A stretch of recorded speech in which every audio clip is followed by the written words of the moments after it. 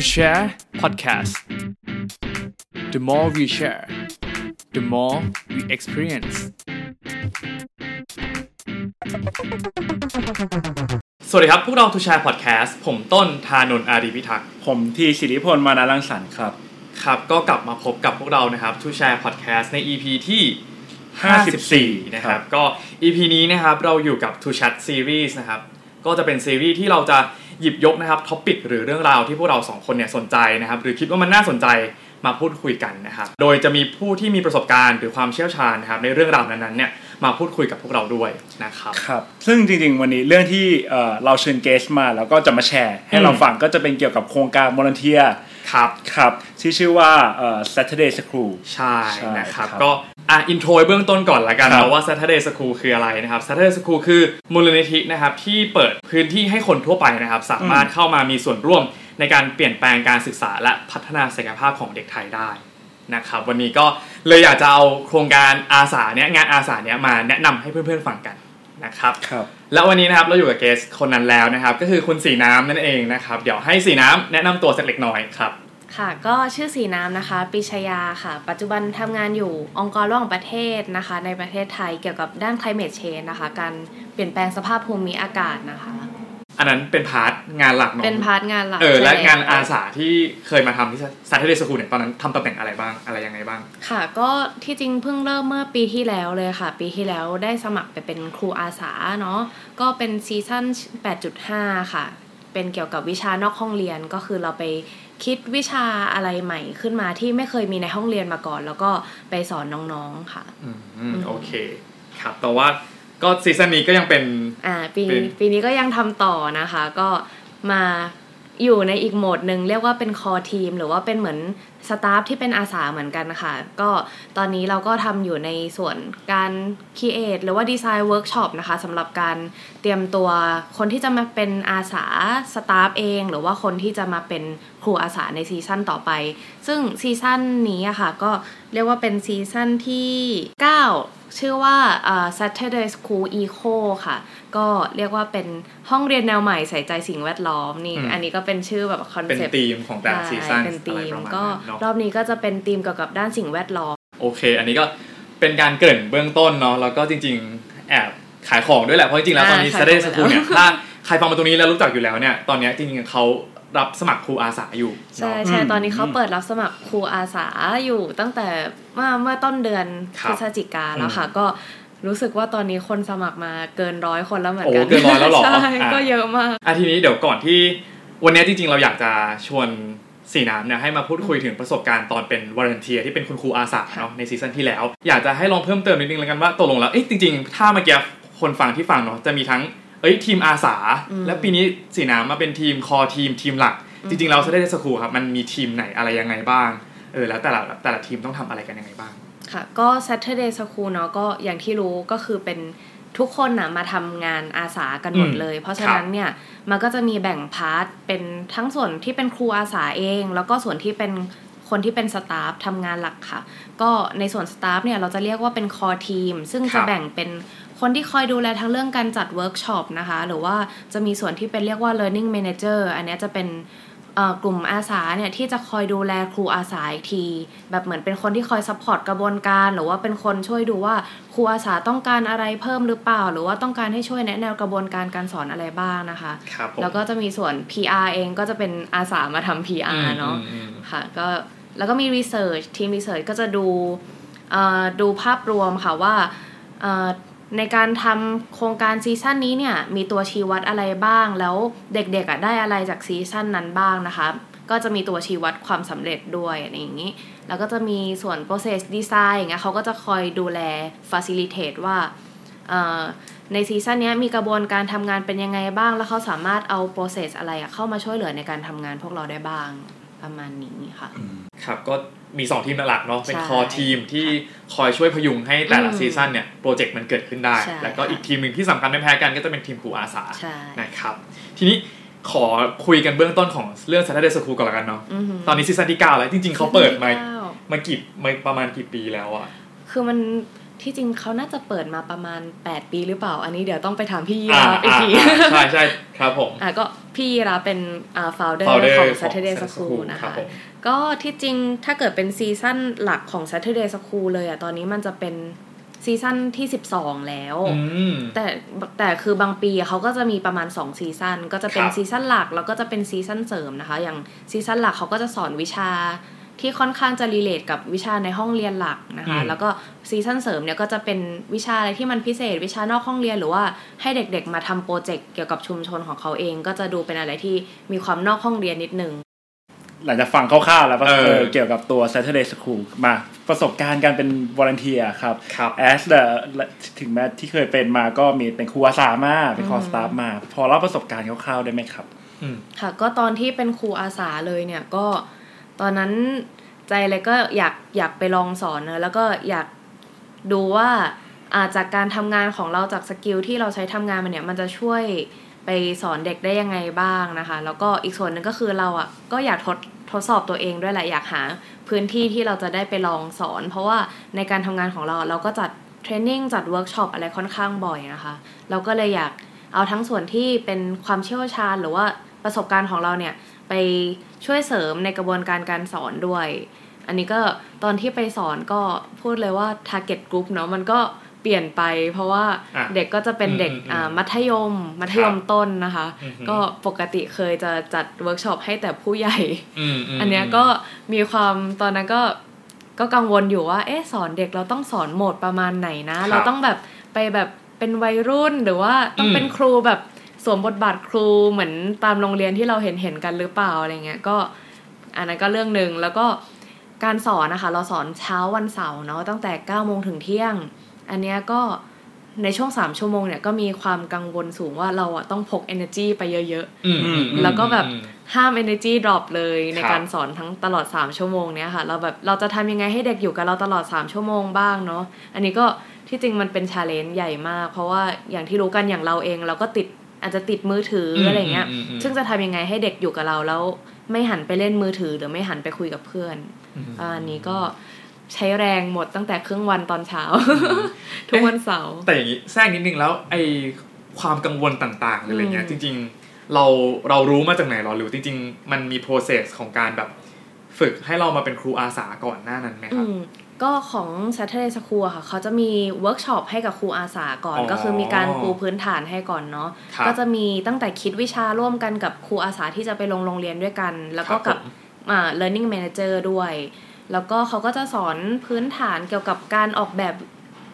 บบวิชาเนาะว่า lesson plan จะต้องเตรียมยังไงบ้าง3ชั่วโมงควรจะแบ่งกิจกรรมยังไงบ้างมีแบบเคิร์ฟความสนใจอะไรอย่างเงี้ยเนาะต้องแบบว่าเริ่มยังไงแล้วตรงไหนที่จะต้องเป็นตัวแบบดึงความสนใจแล้วก็จะแบบ landing ยังไงเป็นการเล่าเรื่องใช่เป็นการเล่าเรื่องแล้วก็เป็นการว่าเขาจะน่าจะสนใจณจุดนี้นะแล้วเรื่องจะจบยังไงอะไรใช่แล้วก็ต้องหาแบบสิ่งที่เราจะเป็นกิจกรรมหลักในการไปสอนของแต่ละสัปดาห์แล้วก็ให้ผลลัพธ์ค่ะมันออกมาตามที่เราต้องการในสัปดาห์สุดท้ายซึ่งสัปดาห์สุดท้ายของกิจกรรม Saturday School เนี่ยเขาจะเรียกว่ากิจกรรม Big Day ก็คือจะต้องให้น้องๆค่ะมาแสดงผลงานอะไรสักอย่างหรือว่าถ้าซีซั่นไหนเป็นเรื่องโปรเจกต์ก็จะให้เด็กให้น้องๆเอาโปรเจกต์ของน้องๆมาแสดงร่วมกันทุกโรงเรียนเลยอันนี้ก็จะเป็นสิ่งที่ท้าทายอย่างหนึ่งว่าเราจะร่วมกันทำอะไรกับน้องๆดีเพื่อเอาไปโชว์ที่งาน Big Day เนาะทีนี้โหถือว่าเป็นก็คือต้องมีการเตรียมตัวอย่างเยอะมากแผนเยอะมากทีนี้เรื่องที่สอนนะครับโดยปกติแล้วเราเป็นคนเลือกเองไปเตรียมไปหรือว่าทางโรงเรียนเขาจะมีการขอมาครับค่ะคิดว่า Saturday School เองก่อนหน้านี้เขาจะมีลิสต์รายชื่อวิชามาให้ก็คืออาจจะเป็นตามความสนใจของน้องๆเองด้วยนะคะอย่างเช่นเขาก็จะเปิดเป็นวิชาไปเลยว่าวิชาถ่ายภาพวิชาบอร์ดเกมวิชาเต้นมวยหรือว่าวิชาภาษาอังกฤษอย่างเงี้ยค่ะก็ให้น้องๆสมัครกันมาแล้วก็เดี๋ยวคุณครูที่มีคุณครูอาสาเนี่ยเขาก็จะไปลงตามวิชาที่เกิดเขามีความเชี่ยวชาญหรือมีทักษะทางด้านนั้นอยู่แล้วเนาะแต่ว่าซีซั่นที่เราไปสอนมาซีซั่นที่สินเข้าไปใช่พิเศษกว่านั้นค่ะก็คือให้เราคิดวิชาใหม่ขึ้นมาเลยที่มันไม่เคยมีมาก่อนก็คือเป็นวิชานอกห้องเรียนแล้วก็บวกกับ เขาเรียกว่า 21st century skill ก็คือพวก critical thinking นะคะแบบ communication skill อะไรพวกเนี้ยมันจะเป็น 4C creativity อีกอันนึงจำไม่ได้โอเคเดี๋ยวเขียนไว้ให้ในแคปชั่นประมาณนี้ค่ะก็เราต้องเอา 4C นั้นบวกกับวิชาอะไรก็ได้ที่เราจะไปสอนโอเคซึ่งตอนนั้นที่คิดออกมาเป็นวิชาค่ะก็เป็นวิชาเกี่ยวกับโซเชียลมีเดียแล้วก็ชื่อวิชาก็คือการเล่าเรื่องบนโลกออนไลน์ก็คือสอนสกิลให้น้องๆฝึกลองดูว่าเราจะสามารถไปเล่าเรื่องบนโลกออนไลน์ได้ยังไงบ้างนะคะมี channel ไหนบ้างนะคะแล้วก็วิธีที่น้องเขาจะสามารถแบบสร้างคอนเทนต์บนโลกออนไลน์เนี่ยทำยังไงได้บ้างแล้วก็วิธีการเลือกดูสื่อหรือว่าพิจารณาสื่อเพื่อให้น้องเขาได้ฝึกสกิลcritical thinking เนี่ยจะทำยังไงบ้างประมาณนี้จริงๆถ้าฟังแล้วคือมันไม่ได้เป็นรู้สึกว่าไม่ได้เป็นอาชีพไม่ใช่เป็นวิชาที่มันยากเลยคือเราสามารถไปและเลือกวิชาที่เหมาะกับเราแล้วเราพร้อมที่จะสอนได้เนาะใช่ค่ะก็ถือเป็นเรื่องที่ดีเลยครับทีนี้อยากย้อนกลับไปนิดนึงว่าโอเคกว่าจะมาเป็นวิชาโซเชียลมีเดียเมื่อกี้ก่อนที่จะเข้ามาอัดเนี่ยเรามีแอบคุยกันนิดนึงอยากให้ลองแชร์นิดนึงว่าเผื่อบางคนเพื่อนๆแบบเชื่อแล้วถ้ากูอยากเข้าไปเป็นครูอาสาเนี่ยจะคิดวิชาที่แบบดูเจ๋งขนาดนี้ได้ยังไงอยากให้ลองเล่าโปรเซสนิดนึงแล้วกันว่า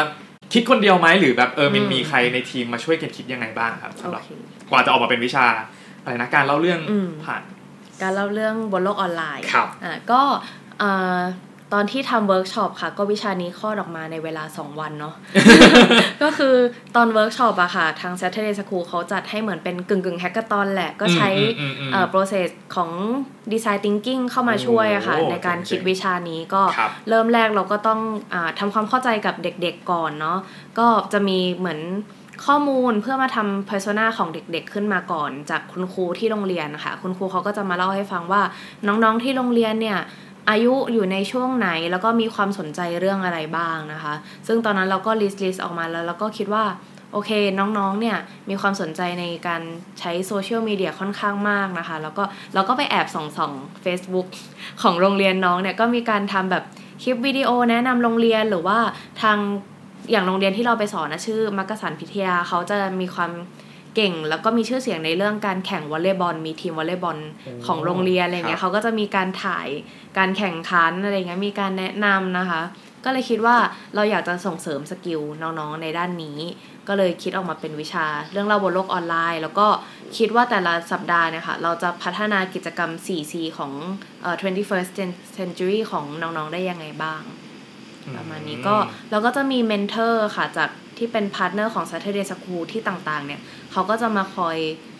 เหมือนเติมเต็มให้เรามากกว่าว่าควรจะมีทริคการสอนหรือทริคการทำกิจกรรมยังไงบ้างหรือว่าบางทีจะมีอาสารุ่นก่อนๆเนี่ยที่เขาจะมีความเชี่ยวชาญอย่างเขาเป็นผู้กำกับมาอย่างเงี้ยเราก็ไปขอความช่วยเหลือเขาให้มาสอนน้องๆเรื่องการถ่ายวิดีโอหรือว่าการดูมุมกล้องการคิดสตอรี่ไลน์อะไรประมาณนี้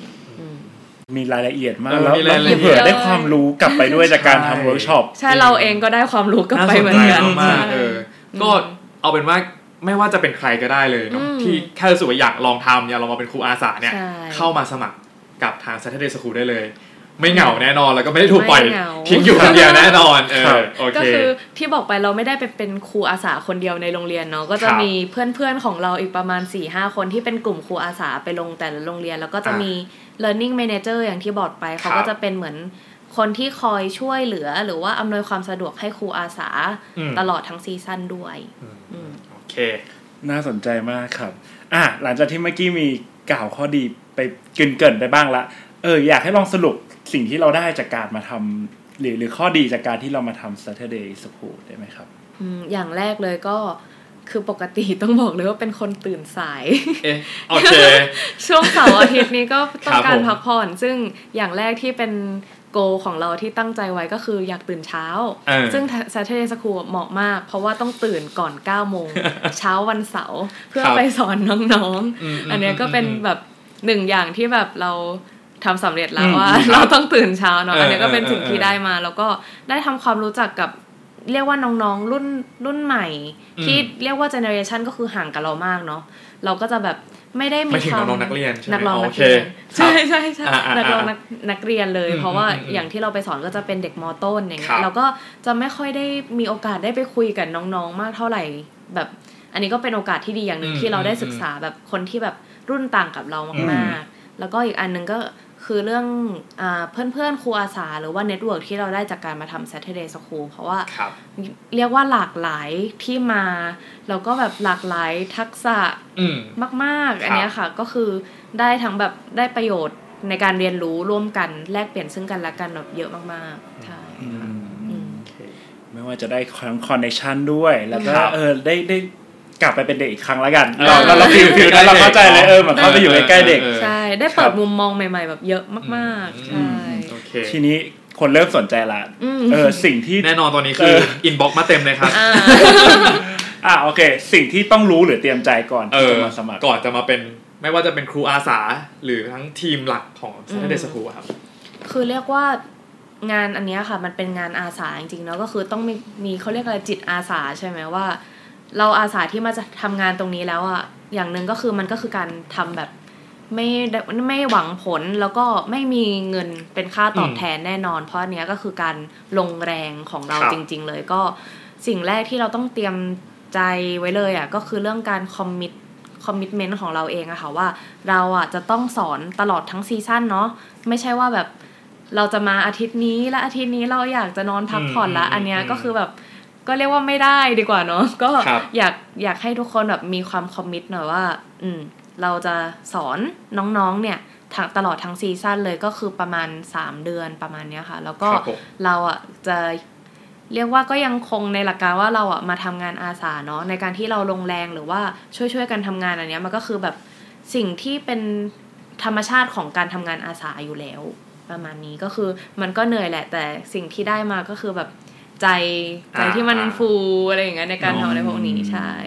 โอเคเพราะมันเป็นโปรเจกต์ที่เกี่ยวข้องกับการศึกษาเนาะใช่แล้วก็ถ้าเกิดมีใจอยากจะเปลี่ยนการศึกษาเนี่ยแล้วเราได้มีโอกาสมาทำตรงนี้ก็คิดว่ามันเป็นแบบสิ่งที่ดีมากๆเป็นโอกาสเพราะว่าจริงๆต้องบอกด้วยว่าโรงเรียนที่ Saturday School เลือกไปเนี่ยเป็นโรงเรียนขยายโอกาสเนาะในกรุงเทพ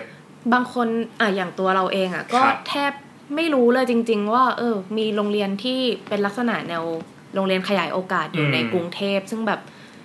มีเยอะอยู่เหมือนกันมีเยอะอยู่เหมือนกันแล้วก็เป็นโรงเรียนที่แบบน้องๆก็อาจจะยังขาดโอกาสในหลายๆด้านอยู่เนาะก็มันก็จะเป็นเรื่องที่ดีอย่างน้องๆอาจจะไม่ได้มีโอกาสไปเรียนโรงเรียนพิเศษอย่างเงี้ยเราก็เป็นส่วนหนึ่งที่มาช่วยเติมเต็มว่าเราใช้ทักษะของเราเนี่ยมาสอนน้องๆให้เหมือนน้องๆได้เรียนพิเศษทุกๆวันเสาร์ด้วยค่ะขอเสริมด้วยว่าตอนที่เคยมาเป็น PR หรือ Marketer อะไรเงี้ยให้ตอนนั้นนะก็เจอเหมือนกันว่าแบบเฮ้ยเป็นคือพอเป็น PR ต้องไปวิสิตหลายๆโรงเรียนเพื่อทำคอนเทนต์อะไรอย่างเงี้ยครับก็จะเจอแบบบางโรงเรียนที่คุณครูก็เล่าให้ฟังว่าแบบน้องๆบางคนยังอ่านไม่ออกเลยเขียนไม่ได้อะไรเงี้ยแล้วบางทีสิ่งที่คุณครูก็ต้องทำคือต้องปล่อยให้ผ่านขึ้นไปเพราะว่าถ้ายังอยู่ก็มันเหมือนคลาสมันก็จะเต็มหรืออะไรต่างๆอะไรเงี้ยจริงๆแล้วมันก็มีปัญหาอีกอยู่เยอะมากๆสำหรับการศึกษานั่นเองนะครับซึ่งถ้าเข้ามาตรงเนี้ยก็จะได้อย่างน้อยก็เป็นส่วนหนึ่งเนาะที่ช่วยหรือเห็นปัญหาอะไรมากขึ้นแล้วก็จะได้ลองเอาไปหาวิธีแก้ไขกันต่อไปทีนี้นอกเหนือจากนั้นเนื่องจากว่าเราต้องไปที่โรงเรียนเนาะอันนี้สโคปของหมายถึงว่าแอเรียและกันที่เราต้องไปสอนโรงเรียนมันอยู่ในพื้นที่ไหนบ้างหรือเราต้องเดินทางไปไกลอะไรประมาณไหนบ้างครับค่ะก็อย่างซีซั่นที่แล้วจะมีให้เราเลือกประมาณ6โรงเรียนมั้งคะก็จะอยู่ในโซนกรุงเทพทั้งหมดเลยซึ่งอย่างที่คุณต้นบอกไปก็จะเป็นโรงเรียนขยายโอกาสเนาะก็จะเป็นโรงเรียนที่เราอาจจะไม่ค่อยได้ยินชื่อด้วยซ้ำค่ะซึ่งบางโรงเรียนก็ไปก็ค่อนข้างง่ายบางโรงเรียนก็อาจจะแบบก็ซิกแซกนิดนึงซิกแซกหน่อยจะเป็นโรงเรียนที่จะอยู่ใกล้กับชุมชนนั้นๆค่ะอาจจะเป็นชุมชนแออัดด้วยซะส่วนใหญ่เนาะก็อย่างเราอะค่ะเลือกโรงเรียนที่เราสะดวกได้เลยเพราะว่าอย่างซีซั่นของเรามันคือเป็นการสร้างวิชาใหม่เพราะฉะนั้นอะมันไม่จำเป็นต้องเลือกว่าตามความถนัดของเราเพราะว่าถ้าเกิดซีซั่นก่อนๆถ้าเกิดเราถนัดเรื่องเต้นเราสนใจที่จะไปสอนเต้นเนี่ยอาจจะต้องแบบมีโรงเรียนภาคบังคับอยู่แล้วว่าเราต้องไปโรงเรียนนั้นเนาะแต่ว่าซีซั่นที่ผ่านมาเนี่ยก็ไม่ได้บังคับค่ะ แล้วก็อย่างซีซั่นอีโคที่กำลังเปิดรับสมัครอยู่เนี่ยก็ให้ครูสามารถเลือกโรงเรียนได้เลยซึ่งปีนี้เราเล่นใหญ่มากมี15โรงเรียนนะคะในกรุงเทพเลือกกันจุกๆไปเลยโอ้เลือกกันจุกๆมันต้องมีสักโรงเรียนนึงที่ใกล้บ้านฉันมันต้องใกล้เพราะว่ารอบนี้เราก็เน้นว่าสามารถเดินทางได้โดยสะดวกโดยรถสาธารณะด้วยโอเคดีครับครับผมคิดว่าตอนเนี้ยน่าจะหลายคนคิดว่าน่าจะสนใจกันมากขึ้นกว่าเดิมแล้วจริงๆเหมือนมาขายของนะจริงๆมันเป็นโครงการที่ดีที่เราอยากมาแนะนำละกันทีนี้อยากจะให้สีน้ำลองเล่าขั้นตอนการสมัครเลยก็ให้หน่อยละกันและการคัดเลือกต่างๆเดี๋ยวมันจะมีโปรเซสอะไรยังไงบ้างเผื่อที่คนที่ฟังอยู่สนใจก็ถ้าก่อนหน้านี้เลยค่ะก็จะเป็นสมัครทางช่องทางออนไลน์อย่างเดียวเลยแล้วก็รอดูรอบการสมัครเฉยๆว่าเราสนใจหรือว่าถนัดที่จะเป็นสตาฟมากกว่าหรือว่าเป็นครูอาสาอย่างนี้นะคะก็มันจะเปิดไม่พร้อมกันก็จะเปิดทางคอทีมก่อนปกติแล้วก็สามารถสมัครทางออนไลน์ได้เลยหรือว่าถ้าใครสนใจอยากเป็นครูอาสาก็รอเปิดอีกรอบนึงถัดจากนั้นนะคะประมาณนี้แล้วก็ส่วนของปีนี้ค่ะก็จะมีการคัดเลือกนิดหน่อยมีการสัมภาษณ์เพื่อที่ว่าจะได้เหมือนดูอะไรเรียกว่าลักษณะนิสัยหรือว่าลักษณะการทำงานของครูอาสามากขึ้นเพื่อที่จะได้เหมือนจับเป็นกลุ่มให้ครูอาสาที่มีลักษณะการทำงานคล้ายๆกันหรือว่าอะไรที่มันสามารถมาเติมเต็มกันได้เนี่ยอยู่ด้วยกันประมาณนี้แล้วก็เนื่องด้วยว่าซีซั่นนี้มีคนสมัครเยอะก็เลยอาจจะต้องมีการคัดนิดนึงหรือว่าช่วยกันกรุ๊ปปิ้งครูอาสานะคะที่มีลักษณะคล้ายๆกันอยู่ด้วยกันประมาณนี้โอเคก็จริงๆตอนนี้ข้อทีมปิดไปแล้วใช่ไหมข้อทีมปิดเรียบร้อยปิดไปแล้วตอนนี้ก็เหลือแต่รับสมัครคุณครูอาสาเนาะซึ่งก็สมัครได้จนถึง15พฤศจิกายนนี้โอเคก็จริงๆวันนี้เฮ้ยลืมไปเลยว่าจริงๆอาทิตย์หน้าก็ครบละถ้าเราปล่อย EP นี้ออกไปก็คือเกินแล้ว อาจจะเกินแล้วโอเคไม่เป็นไรอาจจะลองฟัง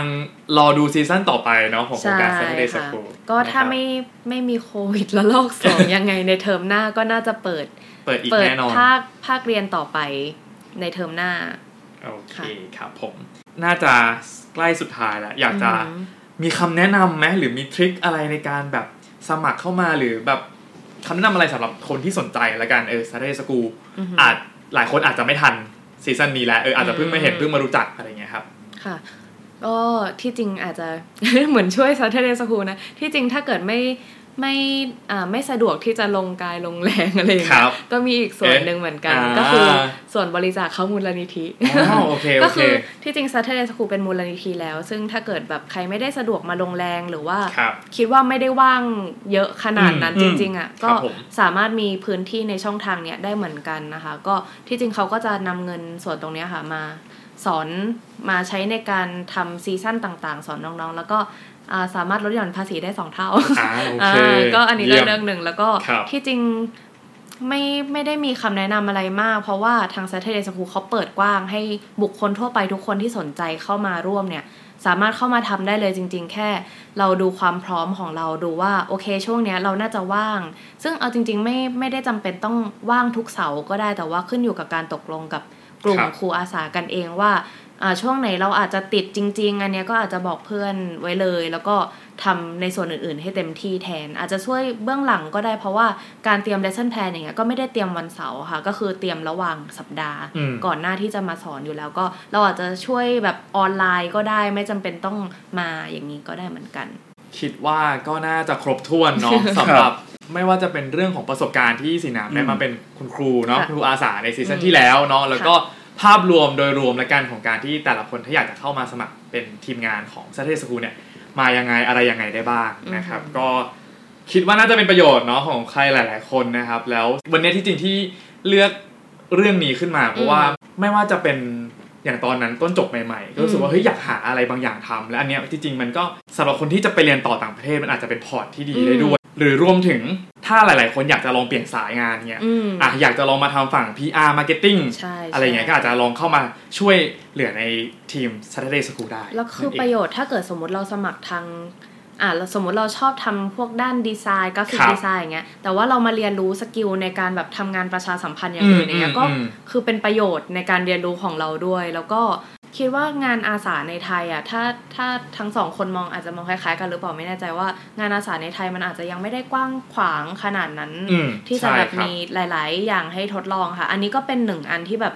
ดีมากๆเลยที่สามารถแบบเข้ามาทำได้โดยที่มันไม่ได้มีเงื่อนไขอะไรเยอะค่ะก็คิดว่าถ้าเกิดทุกคนอยากลองทำงานอาสาดูอันนี้ก็เป็นหนึ่งอันที่เหมาะแล้วก็